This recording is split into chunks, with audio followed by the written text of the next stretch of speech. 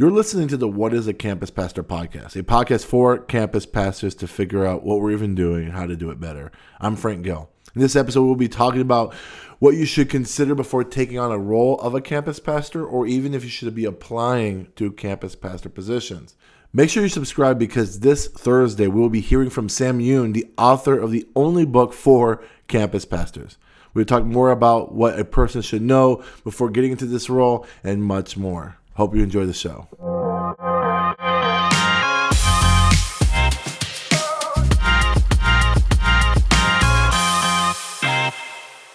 When I applied to be a youth pastor at all the churches I was a youth pastor at, I had a well-worn path of knowledge on what to expect, questions to ask, and what I should look for before I say yes to a job offer from a church. But the role of a campus pastor feels different. I personally didn't know anyone, and it seemed like those who were in the role at other churches were inaccessible. Well, that wasn't true. Every campus pastor I've met since I got into this role has been very awesome and generous with their time and their information. But back then, I thought they wouldn't make time for me. I was asked to be a campus pastor and took a leap of faith because I didn't know anything about it. But now that I've been in this role for a while, I think I have a better idea of what you should expect and what you should ask yourself before taking on this role. I want to give you 3 questions to ask yourself before you decide to apply for that campus pastor role and before you consider updating your resume. Before you ask if I should become a campus pastor, the first question you should ask is, should I be a pastor? Sometimes the size of a multi-site church or these really complex multi-site structures of some churches may cause a person to think that a campus pastor is really a unicorn kind of role. And though it's unique, a campus pastor is no less than a pastor. All the expectations from Scripture for a pastor apply here as well. So a question you should ask yourself is, are you actually called to be a pastor? When you read the pastoral epistles, are you above reproach, sober-minded, self-control? Are you able to teach? Though this position may not offer you many opportunities to teach, teaching is necessarily a part of this role. Are you willing to be a servant to all? How's your personal life? How's your marriage? How's your family? How's your integrity? How is your walk with the Lord? All the qualifications that we see from Paul in Timothy and in Titus apply to you in this position. If a church doesn't have these qualifications from the Bible in their job description for a campus pastor, which sadly, I know some churches that don't have these qualifications for their role as a campus pastor. They want more of like an executive leader than an actual pastor. I would encourage you to run away from that job because you are still very much a pastor. Are you called to pastoral vocational ministry? Because if not, then you're not called to be a campus pastor. Because even if you are not preaching, you are very much pastoring and leading, and the bar is high in the Scripture for those who want to take on this role. So the first question I want to ask you is, are you called to actually be a pastor? The second question I want you to ask yourself is, are you okay with not sitting at the table? This is where the biggest tension is often felt in this role. You have a pastoral heart and a love for the church, but you are sitting in a seat with high responsibility and high influence, but at times you have very little authority. Most of the time, the tension comes from communication stuff, right? The church has something that needs to be communicated, but you feel like there are campus-specific stuff that needs to be more important, or there are things that you sense your people need, but you don't have the authority to change something like the preaching or the discipleship or whatever other department in your church because that comes from central, and you're not sitting at a table. Or sometimes, sadly, your campus can feel like it's the forgotten a child in this family. In the shuffle of other campuses being planted or other campuses having greater needs, your campus feels like it's being neglected. But I love what Simon Sinek says. He says, leadership is not about being in charge. Leadership is about taking care of those in your charge. And Clay Scoggins in his book, How to Lead When You're Not in Charge, Matt talked about how that was like the most important book for campus pastors, which I very much agree, right behind Sam Yoon's book. He says, influence always outpaces authority. Influence always outpaces authority. As a campus pastor, you wield so much influence, and this will be stronger amongst your people than any decision that comes from the central services. That doesn't mean that you should be a jerk about this and threaten Central with your power of influence. It means that you have a massive responsibility if you take this call. the responsibility to carry the vision of the church with the people who see you as their pastor. What is great about this role is that you have full authority in the care and love for your people. No one will be able to shepherd your people like you will, and you'll be given way more time to do that because the preaching responsibility and some of the administrative responsibility has been given to others. Maybe a better way to see this is asking this question: are you willing to trust leadership with the church as they trust you for the people at that campus, right? Are you willing to trust the leadership to cast the vision and to create the mission for the church as the church trusts you to care for the people at your campus? That doesn't mean you never challenge or you never question. However, you need to be okay with letting other people determine creative leadership and direction, being okay if people are teaching the text a little differently than you would, being okay with sitting in a sandbox for ministry, but you have full room to grow and flourish in that sandbox that is given to you. Again, I don't know if I've explained this well, but every church has varying levels of responsibility. There are campus pastors who have to get into the financials every week of their campus operations. There's campus pastors who preach every week, while there's other campus pastors that we you're going to hear on this podcast who preach maybe 1 to 2 times a year. But the benefits of being in this role means you get to have more influence and time to shepherd your people than the average lead pastor or church planter gets to at their churches. Again, let me ask that question again. Are you okay with not sitting at the table of authority, or the table that makes all the big decisions? Because even though you don't get to sit at that table in this role, you get to sit at the table of immense influence in people's hearts. And that is what this role is really all about. Now I'm going to dive into the last question, but before I do that, I want you to hear this quick message. Hi, everybody. This is Andrew Larson. You might know me from Practically Pastoring, which is one of the other, dozen or so podcasts that Frank lends his voice to. If you've ever listened to our little show, you know that we spend a whole lot of time making fun of Frank. Not because we don't love him, but because none of us actually understand what it is that a campus pastor does.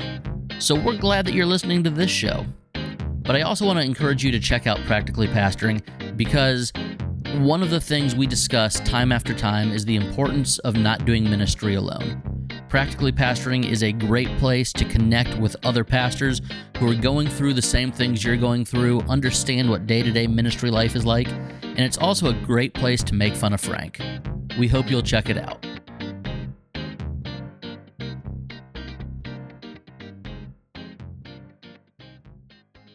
The third and final question I want to ask you before you apply to be a campus pastor somewhere is, are you ready to support this church? This might sound very similar to the last question I just asked you, but it is slightly different. Being a campus pastor means that you are an ambassador, a vision carrier, a culture replicator of the church at large. So let me ask you a hard question that every person in ministry must ask themselves from time to time while they're in ministry. If you were just a congregant and you weren't paid to be at that church, would you still attend that church? Sadly, I know a lot of people who are in ministry who would not attend the church that they're at if they weren't getting paid to be there for different reasons. But bitterness can set in, and once you have that bitterness feeling in your heart and you have to start white knuckling it to attend Sunday morning or even come into the office because you're trying to make a paycheck, that is when you should immediately go somewhere else. If you are not bought into the vision and mission of that church, if you have bitterness already stored in your heart, then this is not for you. If you can't get behind or excited about what the church is doing with their whole heart, or you don't believe in aspects of what the church is trying to do, if you are not bought into video venues, then you will do a disservice for your people because they will not buy into something that you're not bought into. When you sit within a certain department, you can be really passionate about that department, right? Like if you're just doing the student ministry, you can kind of ignore what other ministries are doing. If you're really bought into worship because you're a worship leader, you can overlook the discipleship department. You can overlook what kids are doing because it doesn't really bother you. But when you are the campus pastor, You are like the quarterback that needs to understand and believe in every role at your campus. And like I said earlier, even if you are not 100% bought into everything, can you 100% endorse and support it to the people that you are representing, that you're speaking to, right? Critique privately, but promote publicly is a concept I think about a lot working in larger organizations, especially in multi-site churches. I'm willing to be critical and criticize aspects of our church because I want what's best for it, but publicly, I'm going to continue to promote that event that maybe I'm not fully bought into, but like I will promote it to make sure that the vision, the mission of the church has been set by Central or set by my lead pastor continues to move forward. But privately, I will still ask for that one-on-one. I will still talk to the departments privately to be like, hey, I don't know if this makes sense. But the moment I'm starting to like rush through an announcement, or if someone asks me a question about a particular thing and I'm like, yeah, I actually agree. This doesn't make sense. I don't know why we do this. Or the most common thing is if I start saying, I actually don't like video venues either. I wish I was preaching more. Then this is not the role for you. Are you ready to support the church that's calling you to be in this position? When I was in student ministry, there was a common joke or a common phrase that was often stated amongst youth pastors at conferences and different events, is that we don't treat student ministry as a stepping stone, right? A joke that is thrown a lot by people who are my former peers to me is that I was demoted when I became a campus pastor, when I had to start working with adults. And I love that because I love student ministry and I love every minute I get to be back in it. I often think that people assume student ministry or student pastors is the minor leagues of ministry, but it's very much the major leagues. I get thrilled about opportunities to be around student pastors and to serve in student ministry. And I think the reason why people often said that they don't want to see student ministry as a stepping stone is because it diminishes the experience for the students. Student pastors are not all the way bought in. They are kind of being half-hearted, kind of buying their time until they can become an associate pastor or a lead pastor or a church planter or whatever. And therefore, there's a generation of students that are kind of hurt by that because they didn't get the full experience that they could have experienced.